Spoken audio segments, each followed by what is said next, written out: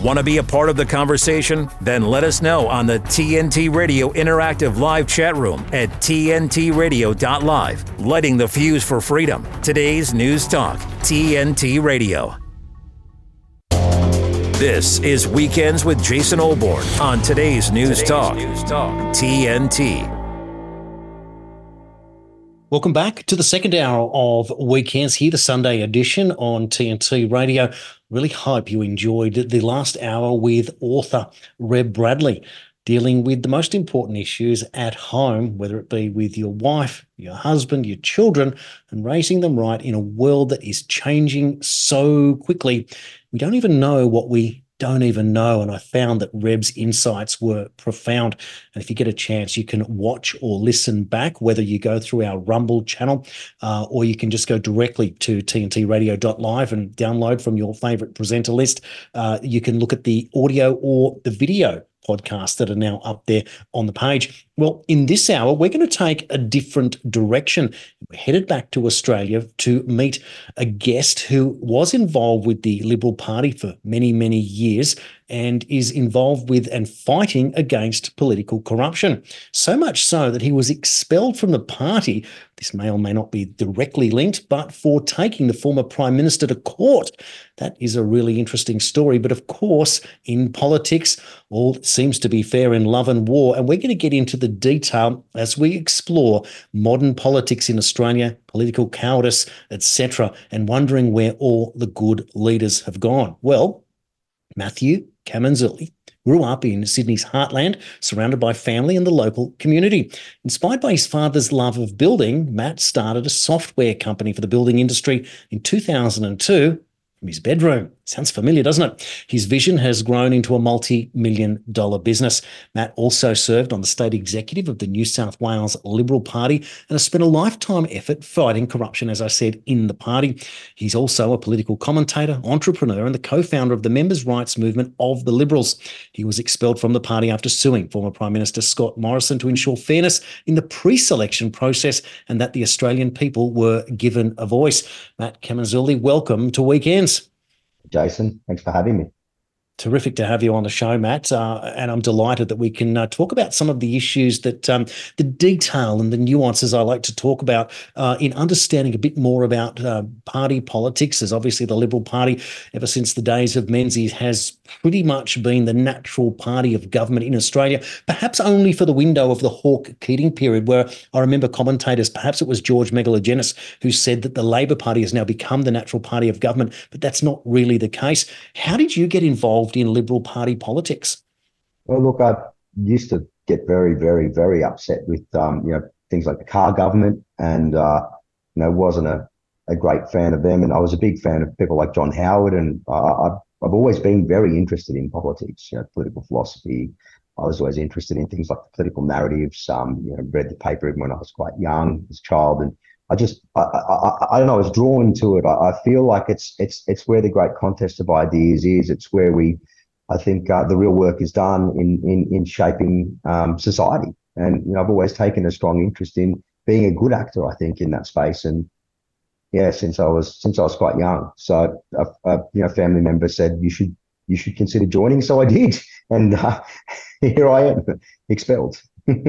It seems to be that that's how it works, whether a parent or someone inspires you to take a look. My own personal story was, I'll never forget it, my dad picking me up from school one day in December of 1982, and he had the Sun and the Mirror newspapers, as he bought every afternoon, the afternoon papers, and he pointed to the headline that indicated that Bob Hawke had become the leader of the Labor Party after Malcolm Fraser had called the election. And I said, I'm probably a 10, just almost 11-year-old kid. I said, Dad, what does any of this mean? Because my whole life I'd only ever heard that Malcolm Fraser was the Prime Minister. I was born in 72, 75, Fraser was elected. That's all I ever knew. And he says, well, Bob Hawke's going to become the Prime Minister. And of course, when it happened in March of 1983, I thought he was an oracle, but it changed me because I had that inherent understanding that my father taught me something in the moment that came true based on the understanding of the news of the day. And like you found it riveting, went through high school and studied Keating and the J curve and economics, and just thought, wow, this is real, that we actually have an influence over entire society here by how we choose to do business at home and away. And it's something in your maturing teenage years when you're still asking all the great questions, how can I make a contribution into society? So it's wonderful that that this is a common thread, that certain people get inspired in different ways. Can I ask you, Matt, growing up, did you have any political, perhaps, heroes that you looked at and thought, wow, that is someone that inspires me? Sure. Look, I think my grandmother was a great fan of Robert Menzies. I think I picked up some of those leanings, I think, from her. And I think, I was sort of quite young still when John Howard was elected. I was still in my teenage years, and I quite liked what John Howard was about. I think he spoke to those sort of small government, getting people to do the best they can for themselves, and having the government out of the way of that was what I always thought was best. So, sort of that was certainly there. And I have to say, I found Paul Keating probably one of the funniest people in I think Australian life at the time, when he was around, and he was quite amusing. I didn't always like his politics, but I found him very, very funny. And I have to say, when he told that journalist to get a real job, I mean, that was hilarious. He said some funny things, and I mean, I've come to know a lot of journalists since then, and I think it is a real job. It's a busy, difficult job, but he certainly had a different view at the time. Yeah, indeed. It's watching the Keating years, and many of us, again, growing up, it sort of became homework that we would watch Keating in Parliament, dish it up to the various different Liberal leaders of the time. And one of my favourite scenes was when John Hewson, again in question time, called, "Why won't the Prime Minister call an early election?" And that was one of the famous responses, of course, when Keating looked at him and he said, "Because, John, I want to do you slowly." And that has become part of political folklore. But it also proved that his approach and style in Parliament kind of defined new Parliament House and the behaviour since then, the mannerisms, the discussions, the commanding situations of how power is used in Australia. But interestingly, Matt, that you wrote an article in The Spectator talking about political cowardice, and that is a big departure from the years of the Howards and the Keatings and the Hawkes that seem to command Australia. What's happened in our country in the prevailing years since that great era? Look, I think we've gotten into this boring, bland middle space where the path of least resistance seems to be about the only path there is. And I think people are sick and tired of that as well. I think the general public want to see more from their elected representatives, and in particular more from the leadership in that space, than just going along with whatever the lobbying class is banging on about at the time. And I think what we need to really look at is, in this, what is political lobbying? It's not just people walking the hallways of Parliament, right, and knocking on parliamentarians' doors and asking them to do things, which does happen. They're paid to do that by various groups, whether they be, corporations or others. But it goes deeper than that. It's advertising, it's messaging and media strategies. It's all of these things to put huge amounts of pressure down on those in the political class. You almost can feel sorry for them, just the amount of pressure they come under. But what we've also seen now is those lobbyist classes are reaching into the political parties as well. So the pressure is coming from both inside of the organisations, but also outside of the organisation, outside of their political party. And they're sort of surrounded by this ring of almost, vested interest groups and lobbyists who really push them around. And it's sometimes easier just to go along with it. And where the cowardice kicks in is that, I don't think that the general public, when they vote for their leader, when they vote for their MP, are thinking about the business of a lobbyist or the business of a corporation or anyone else. They're thinking about what's in the best interests of Australia and Australians and their neighbours and themselves. And that's who the politicians need to get that courage back out and start looking at who it is they're there to represent and who votes for them. I can't understand how they're not terrified of the electorates that they are supposed to represent, but they seem to be more terrified of all these other vested interests. And the cowardice is very, very clear. What is it? It's it's almost like it's just this weak source. We don't have those great visionary thinkers, people who are prepared to put themselves at risk, people who are prepared to put their political careers at risk, people who are prepared to give of themselves a little bit to sort of steer that narrative and do what's right for Australia and Australians. And that's where we need to go, or we're in a lot of trouble.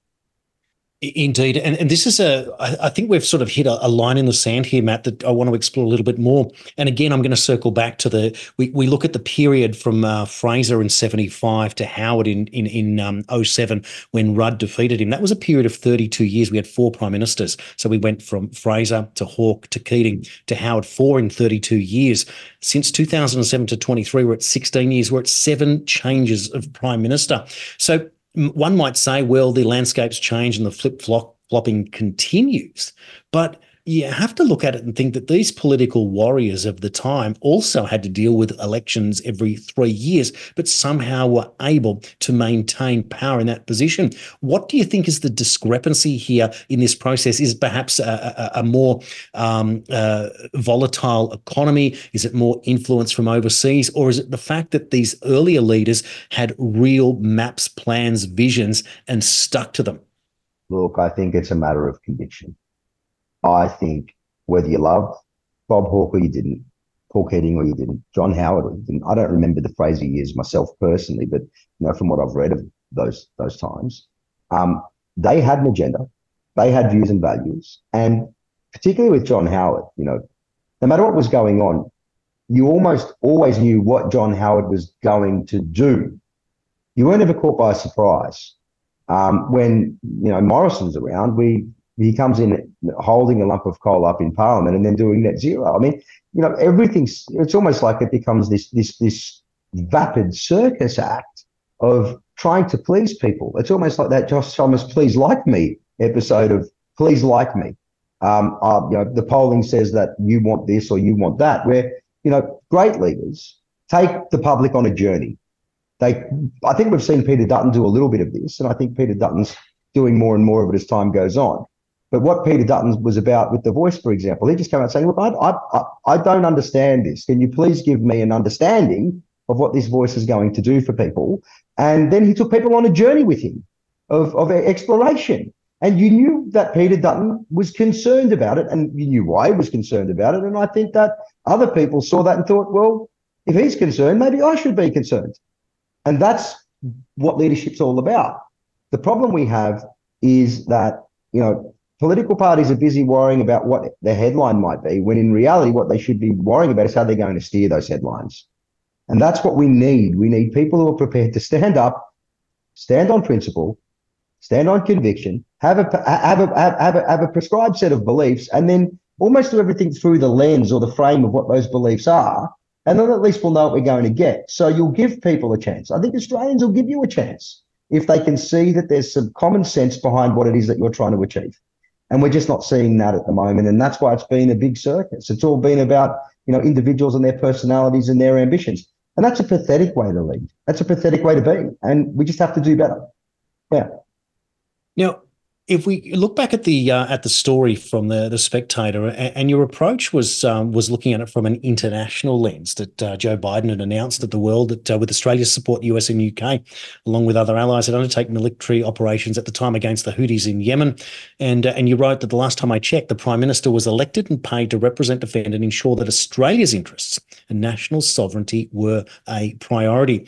Albanese, of course, went down the pathway of not answering the real questions of were the reasons why he supported this military operation, were they in our interests? And if so, why were they made and who made them? Doesn't answer the questions.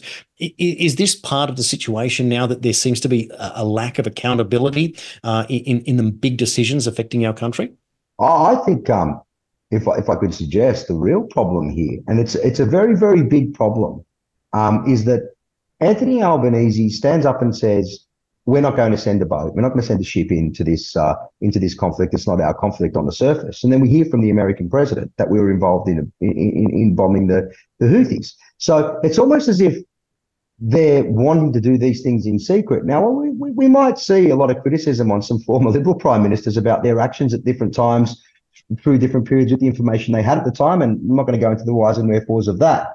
But Anthony Albanese and, the prime minister of the day and the forces around him are almost trying to pretend we're not there, and he's there.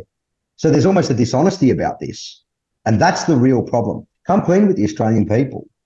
Tell us what we're doing and answer the questions as to why we're there. and at least have that conversation, have a national conversation about this so that everybody might understand why we're there and what we're doing. The problem is really that, and I posited this in the piece, that if the international shipping lane is under threat and goods coming to and from Australia and other countries in the world are being impacted by, the Houthis' activity in that shipping lane, then I think it's right and just for us and all nations to send support to that shipping lane. But don't go off and be involved in secret military operations and not come clean with the Australian people, because some parts of some of the electorates that you represent might not like the fact that we're doing it and then not admit it. There's a lack of integrity in that space, and I think that's a big problem. Yeah, look, well said. Something magnificent about the political process, Matt, is that the people that get involved, and for whatever reason, and we're going to explore this after the break, that are removed from the process, but be able to look back into with some sort of retrospective look, perhaps a bit of reflection, and very clearly, I find it a lot with people who've had experience in the political process are able to analyse the way that you've done and point out in very simple terms complicated processes that have the general public scratching their heads, that leads to a sentiment that kind of says why the opinion polls, move in certain directions. And I think that you've nailed something very, very important that I do want to explore further after the break in that process. And of course, Matt, you're not the only one, you're very skilled and talented, but I really admire this, that what I'm learning in this process in my role here at TNT Radio, interviewing different people in this political process, pointing out, just as you did, very, very simple, but yet the politicians don't seem to understand, and polling trajectories seem to move in that one direction. When they shift, that's gone, and that's what we're seeing now. Albanese in a big pile of doo-doo, for want of a better term at this stage. What we're going to do is we'll take a break in a moment. Before we do, I just want to read something to you that last December, Julian Assange's 2-day public hearing was announced for February 20 and 21 at the UK High Court to determine whether Julian will have permission to appeal or whether he'll be extradited to the United States. TNT will be at the Royal Courts of Justice, broadcasting and covering the entire 2 days if required. Then TNT will broadcast from various locations throughout London, lighting the fuse for freedom. Today's News Talk, TNT. TNT's Darren Denslow. Yeah, I'm talking about the illness. Actually, that has been doing the rounds. Not have we only seen a mass influx of people waving their COVID tests online. Look, I got a red line. It's like, oh my God, people are still testing. Or people, trying to encourage others to wear their masks. But there has been a talk of a dry cough. There have been doctors coming out saying we're seeing loads of cases of that. Have you been suffering from, a bit of cough and flu or cold or COVID? Well, Darren, COVID. I just did my 8th test, I'm just going to keep doing it until I get lines and lines. Why? Well, because work's coming back up, isn't it? Digging deeper with D.D. Denslow on today's News Talk, TNT. JDRF's vision is to create a world without type 1 diabetes. The type 1 diabetes community is at the heart of everything JDRF does. We were founded by the type 1 diabetes community. In the main, we are governed by the type 1 diabetes community, we're energised by the type 1 community, and we're accountable to the type 1 diabetes community. It's on their behalf that we exist, and it's on their behalf that we must succeed.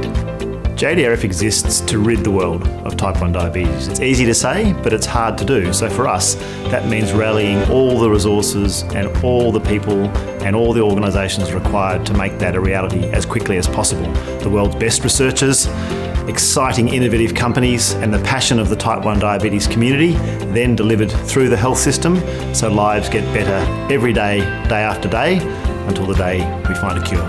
To everybody in the type 1 diabetes community, no matter your age or stage with the disease, whether you were diagnosed recently or a long time ago, we need you to know that we are here working on your behalf to deliver a world without type 1 diabetes as quickly as we can. Thank you to everybody who supported JDRF in so many ways. You are making our vision of a world without type 1 diabetes possible. If you're talking about it, we're talking about it. Today's News Talk Radio, TNT. Welcome back to Weekends. My guest this hour, Matt Camenzuli, entrepreneur and a part of the Liberal Party, but he was expelled from the party for taking the former Prime Minister, Scott Morrison, to court. Matt, can you fill us in on what happened? And this is a huge event. Yeah. Well, look, I believe in democracy. I believe that the Liberal Party functions best when it listens to its members. And I believe that as John Howard said, the public always get it right. He might have briefly changed his mind for a very short period of time in 2007, but Yes. but he's certainly been very consistent since then. That you've got to ask the people. Now, people inside of the Liberal Party join the Liberal Party generally because they are centre-right. They believe in things like the Menzies We Believe statement, small government, freedom, capitalism, democracy, all of those things. And I happen to believe in those things very, very passionately myself. And when it came, there were a number of court cases and a number of other things and some games that got played, and I won't go into all the detail on that, but certainly when it came to the pre-selection timetables of certain seats where people like Scott Morrison and Alex Hawke wanted to sort of pick the sort of people that they wanted in Parliament on their behalf, they got in the way of a pre-selection process, and I thought that was wrong. So I sued, and I sued because members should determine who their candidates are. I believe a political party is a quality assurance system.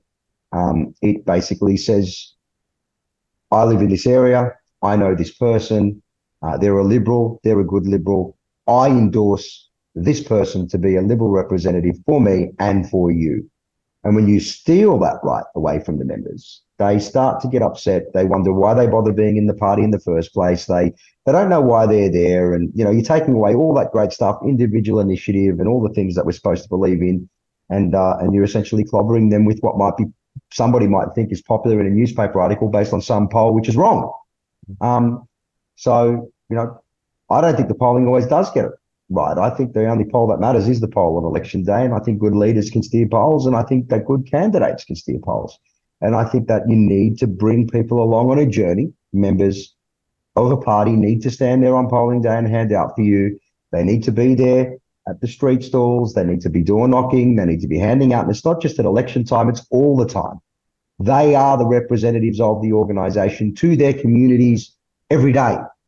And you've got to enfranchise them and you've got to listen to them. You've really got to listen to them, Jason, because if you don't listen, you're not listening to your constituency, your core constituency, your Liberal voters. So you don't expect to win if you don't listen. So I believe so strongly in that I sued with my own money, and I did lose, and I did get a cost order. I've now paid that cost order as well, so I've made the party whole. And I'm not proud of the fact that we got to the place that we got to as an organisation. I thought we should have been able to communicate that out and do better. But, Scott was secretly the state director of the New South Wales division as well of all of his secret ministries. He was busy trying to run the Liberal Party too. And so, we sued, and I think it's woken the organisation up. If anything, they're now starting to have pre-selections, which is a very, very good thing. And we need more of them. Yeah.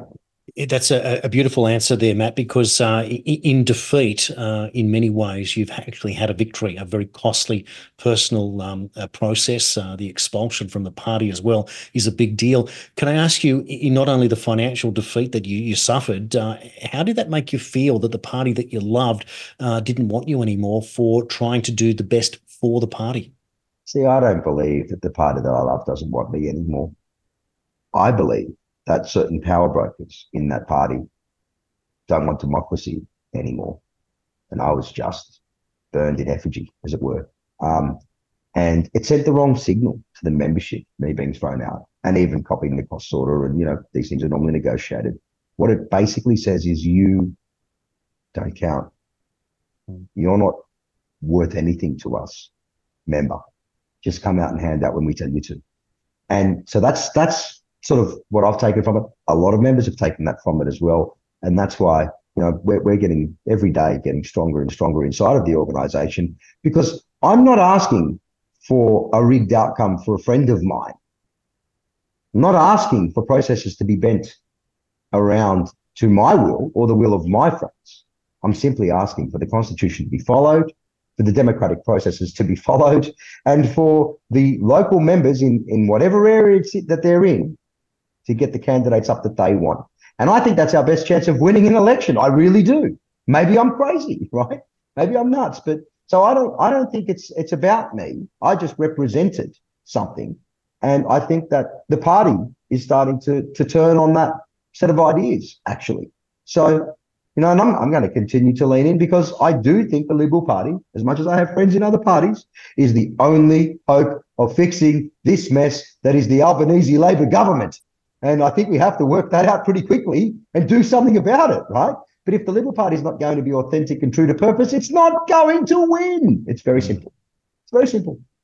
It's amazing, isn't it, when you can summarize it just like that? But who would have thought that it's a strange notion to have government of the people, for the people, by the people? I mean, goodness me, it just goes against the system. And I think that's where the problem is in society today, is this breach of trust that happens to go on both sides. And this is part of this process. Before we talked about the very flip-flopping of prime ministers at the moment, and it seems that this is becoming a trend, a very disappointing trend, that Australia can't seem to find anyone that they trust.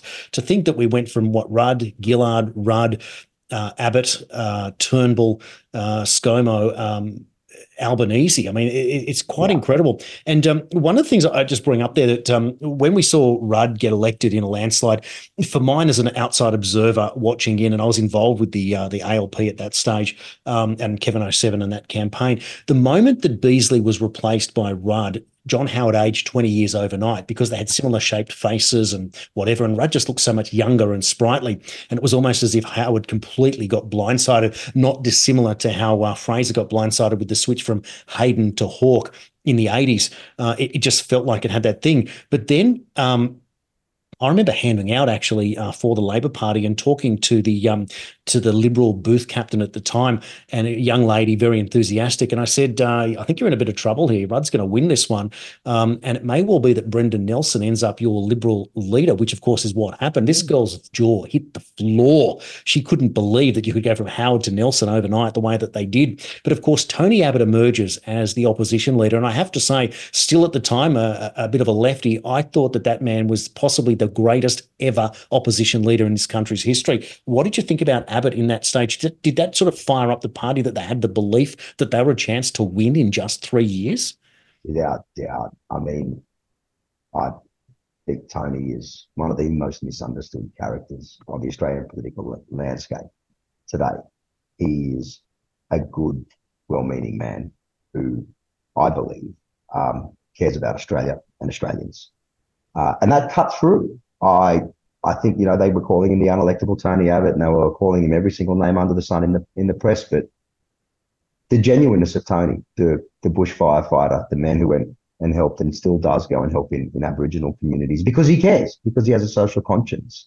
The old DLP Tony, right, who wants to see the working Australians become middle-class Australians, and middle-class Australians aspire to becoming wealthy Australians. I mean, this is the great story. It's sort of hard to hold a man like Tony down. So, I think he did. He gave the party a great sense of hope, a great sense of opportunity. I mean, it really hurt. I was there when John Howard lost, and just a sense of dejection. I mean, the idea around the place at the time, the Traps, was, here's this inauthentic man who everyone thought was just trying to ape John Howard and say, look, I'm just John Howard, only I'm a bit younger and I'm a bit smarter, I'm a bit smoother, and I say words like rolled gold and other ridiculous things that no one says anymore. But we do this in such a way that you'll believe me, and I'll be a sensible economic manager too, and I'm all those good things. And he came in and he scared the absolute, he put the fear of God into everybody. He terrified people.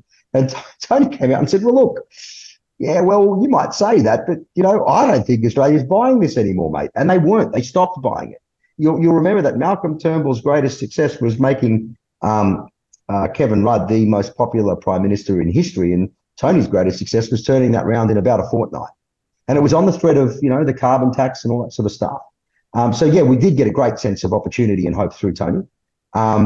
And things really did change in the organisation. But the New South Wales division did not like Tony Abbott very much, and still, to this day, the forces that were in the way of Tony are still in charge of the New South Wales division, messing things up. And, I just think that we have some problems in that space, and there really needs to be some meaningful change. Now, just on that, just for the benefit of our viewers and listeners, when we talk about political parties, within a political party, there are factions, and within the Liberal Party, there's the terms of the wets and the dries. Does that still apply? And if so, can you explain the differences? Look, we don't really say wets and dries anymore. I think there are 3 factions, as it were, officially, but I think it's really only 2 now. The factional system would probably be laid out as they prefer to be called moderates. The right will call them the left. The conservatives who prefer to be called conservative, and they get called the right or the hard right, because there's this soft right, centre right, hawk right, soft left, whatever they are in the middle, which is Scott Morrison and Alex Hawke's faction, which essentially pretend to be conservative, but actually always vote with the left on pretty much everything, including prime ministers, and never, ever, ever, ever, ever will they ever vote for a conservative leader, because they just don't, because it's not in their best interest to. So they always transact with the moderates. So, they're essentially just another arm of the left. So there are really, and you might have seen others, Perrottet is apparently a conservative, Trudeau apparently a conservative, but really they always just transact with the left as well. So what you've got is basically a group of people who are transactional and who want to work in, the best interest of the lobbyists and the path of least resistance, don't really care about the rights of members and want to continue to put constitutional reforms up that aren't good for the membership. And then you've got a group of other people that are just saying, no, that's enough. I don't think we're on social policy lines anymore. I don't even think it's a left-right debate inside the Liberal Party anymore. It's now a new debate. It's a debate where it's existential. It's, are the Liberal Party, or is the Liberal Party interested in listening to its members, in being true to its purpose, in being true to the We Believe statement? We believe Liberals. Or are we an organisation, or are they an organisation that is more interested in helping lobbyists get their outcomes? And that's the real fundamental question now. And I think there's a growing sentiment inside of the party, and it's happening more and more every day, that it goes back to its base and back to its core fundamental principles of the We Believe statement, small government, freedom of speech, opportunity, etc., etc. And the We Believe statement's definitely worth a read. And there are more people that want to go back to that and listen to members and just develop the organisation around a set of governing principles that everyone can get behind, as opposed to letting lobbyists run the show and have no genuine purpose and just try and sort of turn the whole thing into some kind of front for, corporate interests and vested interests. And, it is existential. And I think unless more of the party actually says, we have to go back to our core base, and our roots and stand for something, we're going to basically cease to exist, aka or a la Western Australia, which is what happened there. It just almost got wiped out. It's remarkable, isn't it, that the political winds of change can be so powerful. And at the same time, all political parties need new members and new blood and new interest, and certainly generational. When you mentioned before about freedom and success and all the things that, and small government, etc., all the things that the Liberal Party believes in, do you have to be wealthy or powerful to join the party to sort of progress in it? Or can you still go through perhaps the young Liberal system through university and get involved that way and climb the ranks, but still also be able to come in perhaps as an adult much later and go, you know what, I do want to get involved with this political process. I do believe that there's value in this. Is there still room for the average Australian to join such a party? Okay, that's a really good question. When I joined the Liberal Party, 2006, I was still in the very early formative years of my business.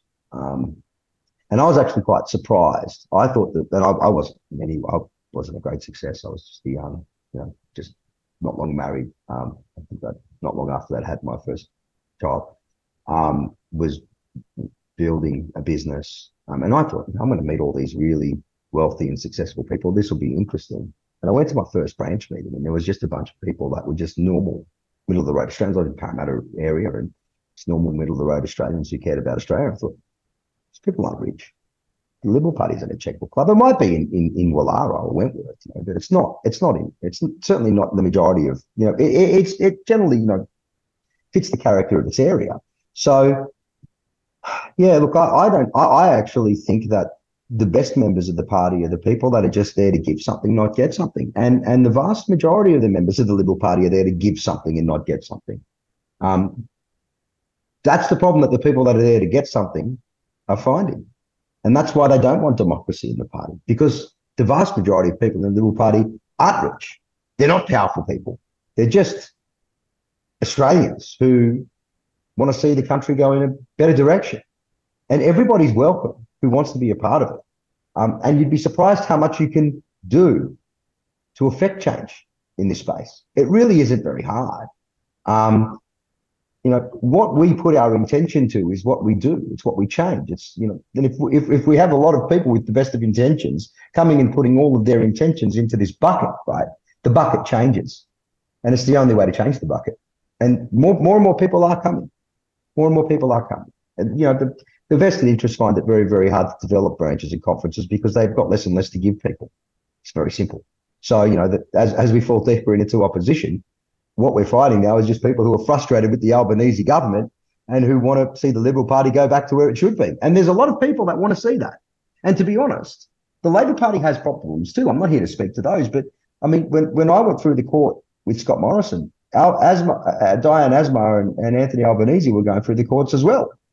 Labor had their own problems with pre-selections and still do. So, I think it's a problem generally. We just need more good, normal, hardworking Australians to join a political party. I don't care which one, just join one. Preferably the Liberal Party if you're a Liberal, but, join a party, get involved. It's not going to fix itself. And you really can. Yeah, absolutely. Well, great answer to. Thank you for the great question there, and I think it's inspiring that people can realise that. And I think what was it, Alan Jones that wrote the line for Malcolm Fraser? Life wasn't meant to be easy. Yeah. But there's something profound in being able to get involved and realise, as you said, going along as I did to a branch meeting, thinking I'm going to meet these powerful politicians. You go along to your local branch, and it's just average Australians the same way, making a contribution. But what's wonderful is in that process, you realise that you have this common interest, and all of a sudden you feel like that one individual is now part of an organisation and a team, and that expansion, that mental expansion, the political process. And it's not very long before you start realising that you are meeting, government MPs and ministers and party leaders at various different events. And sometimes it can be overbearing, and then you realise that there's an internal hierarchy in all of this. But the main part is that you're now involved with it. And as my branch president used to say to me, don't leave the party, fight from within, not from without. And that's a very different process. Maybe people aren't up for the big the big fight, as it were, but at the same time, it all comes down to what you believe in and being a part. What a great way to tell your grandkids, I was involved in shaping modern Australia in my prime. And I guess that was the motivation for me at the time to join. Now, Matt, we'll take a quick break. When we come back, we're going to continue this fantastic conversation. Before we do, did you know that there are many ways that you can watch or listen to TNT? Why not stream us direct from our website or your desktop, tablet or mobile device, or download our app from the App Store? We even stream live on X, YouTube, Rumble and Odyssey. We've got you covered on today's News Talk, TNT Radio. Give me a minute with TNT Radio's Steve Malzberg. Ladies and gentlemen, it's the end of the week. So how about a little dose of Joe Biden at his best to get you through the weekend? Folks, if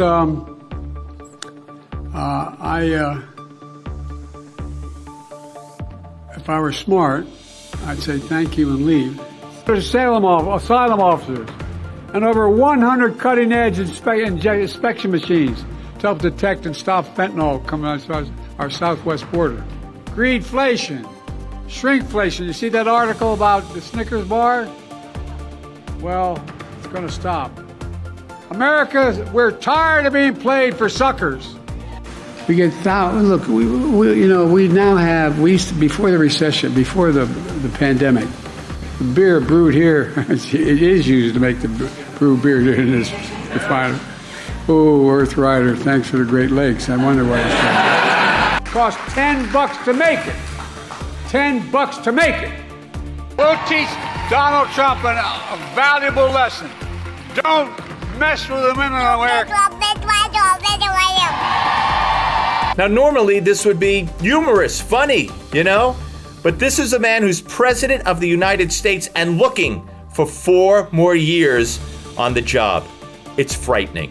Thanks for giving me a minute. I'm Steve Malzberg. Catch my show Monday through Friday, 9 p.m. Eastern Time, right here on TNT.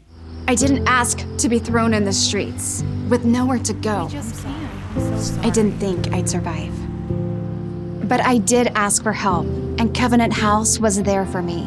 1 in 10 young adults will experience a form of homelessness this year. For these kids who didn't ask to be put in this unthinkable situation, Covenant House is there. Covenant House helped me break the cycle of homelessness in my family. They gave me the love that I needed. Over 2,000 young people will sleep safely in a Covenant House bed tonight. When youth who are experiencing homelessness have a hot meal, a safe place to sleep, medical care, and love, they can overcome heartbreaking challenges and have a brighter future. They just really genuinely just wanted to help me succeed, and I'm succeeding. I'm a speaker, I'm an author. Covenant House really helped me and really helped mold me into the woman I am today. If you or someone you love is asking for help, go to safeplacetosleep.org today.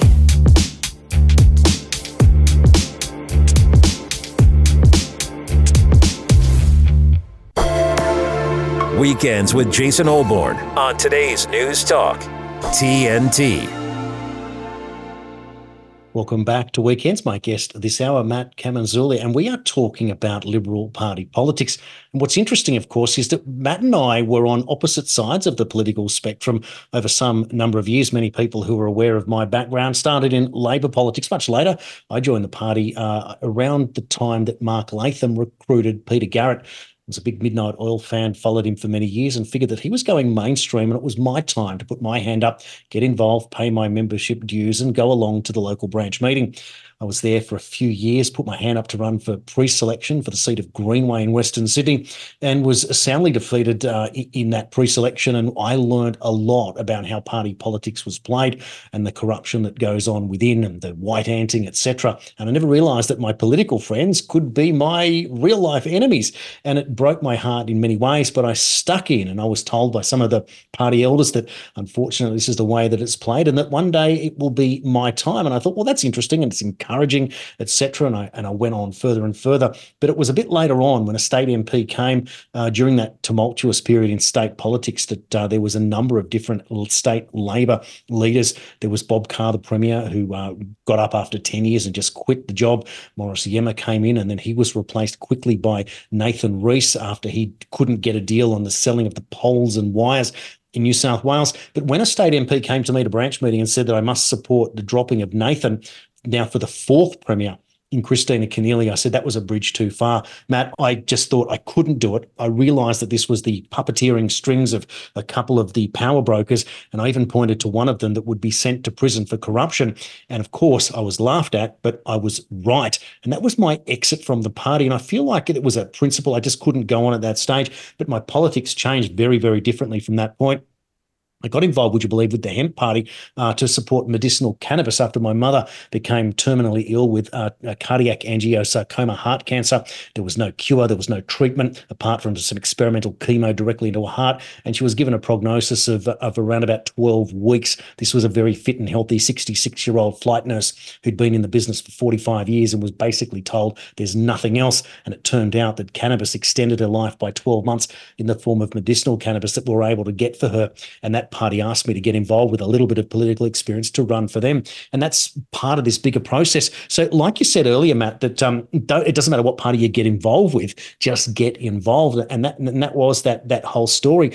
But political corruption, and we're sort of glazed over it a little bit because it seems that when someone wants more power and then they have to go through different ways of getting it, and in one case circumventing the democratic process of pre-selection, that the members, the rank and file, lose that. You've been fighting political corruption basically the whole way through. Does it bug you that we can't seem to make it more obvious that therefore it can be sort of wiped out completely, or that we masquerade and pretend there's no such thing when it's staring us in the face? Look, there's only one way to deal with corruption, I think, inside of political parties, and that's to offset it with good people.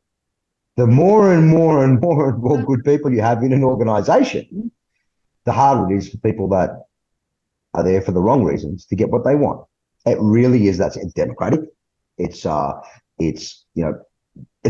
intentionality and making sure that you just have a bunch of good people. I mean, look, most of society is not corrupt. Most of society is good. Most of society don't need the police to tell them not to steal or not to speed or not to drink and drive. We just don't want to do those things, right? So we just got to get more of those people into organizations, and it makes it very hard for corrupt forces when you have a huge number of free-thinking, strong-minded, articulate people articulating their points. They generally aren't particularly talented people, the corrupt forces in these organizations. You know, it becomes a protection racket for fools and dopes and incompetence. And they all circle around each other, and they make fun of the people with talent, and they make fun of the people with strength, and they make fun of the people with money and those that can contribute. And they make fun of them because they're afraid of them, and they're afraid of them because they're going to win. So more and more good people. It really is that simple. It's just that simple. So you're not going to get rid of corruption. You just have to bury it underneath a whole bunch of good people so they can't get their corruption across the line. You know, there's always grubs, there's always criminals, there's always corruption, but there are more good people. And that's the key. Again, great perspective there, and encouragement for people to say, okay, I know that what I'm getting into here, this is not pure, it's not perfect, but if I realise that within my heart and soul I need to make some sort of contribution, well, there's your invitation. And it's kind of jumping into the big pond now, and any individual can go and knock on any political party and become a member and get involved with that branch process. Now, if we look at the period in that Albanese gets into power. And of course, there was one interest rate rise before he did, but we've seen a procession of interest rate rises. Most people's mortgage rates have more than doubled in a period since mid-2022. We now see rental prices going up through the roof, inflation. We're seeing power prices escalating as well, confusion over whether or not your petrol-powered car will be outlawed perhaps in the future, and people panicking about whether they can afford to hock themselves to the eyeballs to pick up an $80,000 EV, etc. What's happened to the Australian dream, Matt, in the first quarter of the 21st century? Are we in trouble, or is there a way out of this to get back to some sorts of normalcy that people can go about the process of building families and paying off homes and raising their children? I think this is absolutely a matter of political courage. I believe the Australian dream is on the ropes right now. It was already getting difficult. You know, I'm a late 70s baby, I'm so mid 40s now, and it was already difficult when I was looking to buy my first home. It's nearly impossible now. Young people need hope. I want to see young people in their 20s now, aspire to home ownership in a meaningful way. Not just aspire to home ownership in that it's, you know, some kind of hopeless pipe dream. I think home ownership is really, really important. It's the difference between slowly building a comfortable and successful life, and always being beholden to other forces outside of your control. Renting is not as comfortable. We're seeing rents go up though because of a housing shortage, which has been caused by bad policies from I think a weak Liberal Party and a atrocious Labor Party. So we had a good Liberal Party at the early part of the last government. And then it sort of slipped, and by the time we got to Scott's time, I mean, borrowing a whole bunch of money and pouring it down a drain didn't really help us get ahead as a nation. And I think that we need to really see some solid change. And I think there are things that can be done. Increasing the supply of housing, which is very, very important. Increasing the supply will bring the prices down. Doing things like looking at some of the red and green tape around the housing space as well is also so very important. So very important. We make software for the building industry. I'm very well connected into the building industry. I've spent a lot of time inside of the building industry. The building industry wants to solve this problem. They cheerfully want to solve the problems. But unfortunately, we've got some really bad government policies that get in the way of those problems being solved and solved well. I think it's a matter of supply. I think that there's a lot that can be done in that space. I think the government needs to start to look at how much it's spending. I think government spending is very inflationary. I think they could be sensible about that. And I think we have massive industrial relations problems in Australia, massive problems. I think that, you know, the Howard era set a certain set of industrial relations policies, and that had been built on and built on and built on for a very long time till it got to the point where Howard did those final pieces. And then Julia Gillard and Kevin Rudd and subsequent Labor governments and even Liberal governments have just trashed out almost all of that stuff. And now we're at a point now where, you know, we've got the world's highest minimum wage and we've got very little productivity off the back of that. So, you know, there've got to be some serious hard conversations with ourselves. And I think this cheap shot politics has to stop. And I think that's a question for both sides, really. You can't just have one side trying to fix it with the other side trying to give away free stuff at a million miles an hour, right? Like, we just have to have some maturity here. The country's going to fall off the edge of a cliff if both sides don't just grow up. You can't just keep giving away free things. You can't just say what's popular and what's nice. You actually have to take some medicine at this point. We're in a lot of trouble as a nation. We've got the interest rates are too high. Rents are about to spiral. They're talking about getting rid of negative gearing, which is only going to make rent go up more. We've seen that happen before. It's just silly. It's just cheap shot classist politics. And we need to see some serious relief in that housing space. And I think it's a game of supply. Just get more houses built. Make it easier to build more houses. That's it. Is it possible? Is it possible for the construction industry to work on ways to lower the cost of construction? Is that even possible? Yes. Yes, it is. So look, the cost of construction of a house is a percentage of the cost of the house. The land underneath is what's really expensive. And the reason land is ridiculously expensive is because it's restricted in its supply. So if the government at state level starts to release more land, starts to look at regional development strategies, and I think we have to start making things here in Australia again as well. The world is moving, it's changing, it's shifting. I think we need to look at regional development, industrial development in some of the regional areas, housing around all of that, you know, encouraging people to possibly move, you know, out into some of the regional areas which cheerfully have you.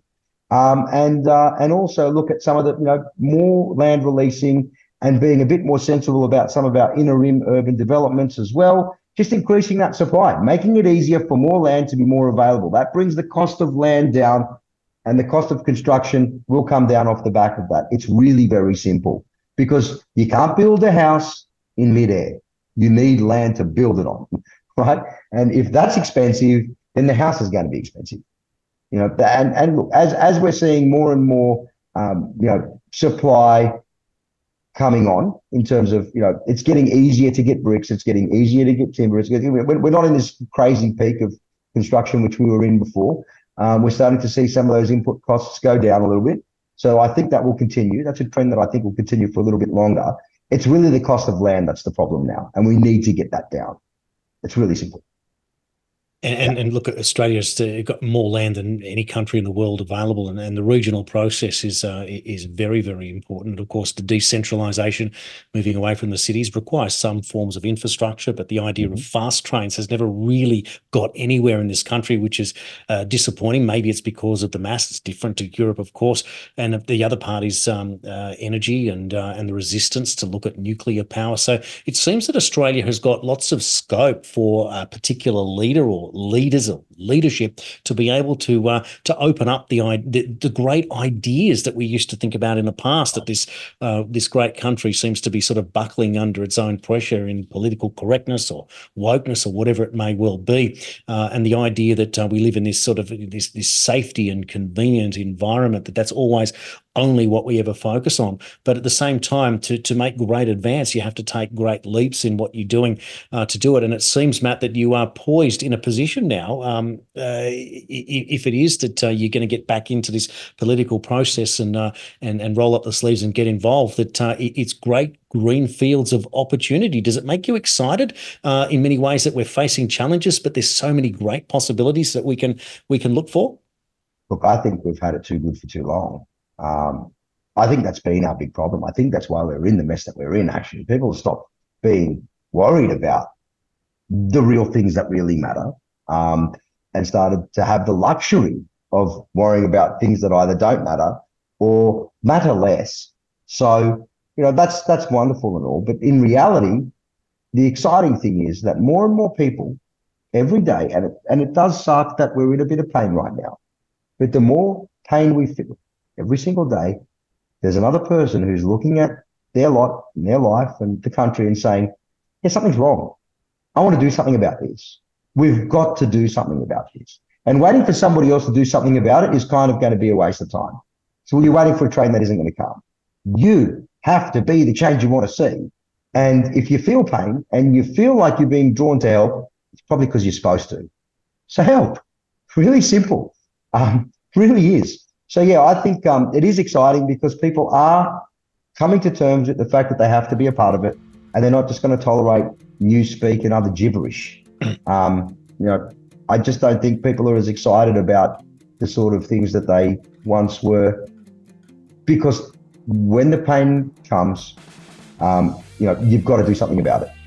Yeah, well said. Well, we've reached the end of our time today, Matt. It's been a great thrill to be able to catch up and get into the nitty-gritty of how it all works, and to see you fighting like you always have for what you believe in. A great Australian there, Matt, and I'm looking forward to seeing you progress in the political circles. We're going to have to say goodbye. Thank you. And we're going to take news headlines and be back with a brand new guest after the break here on Weekends. You're watching and listening to TNT Radio.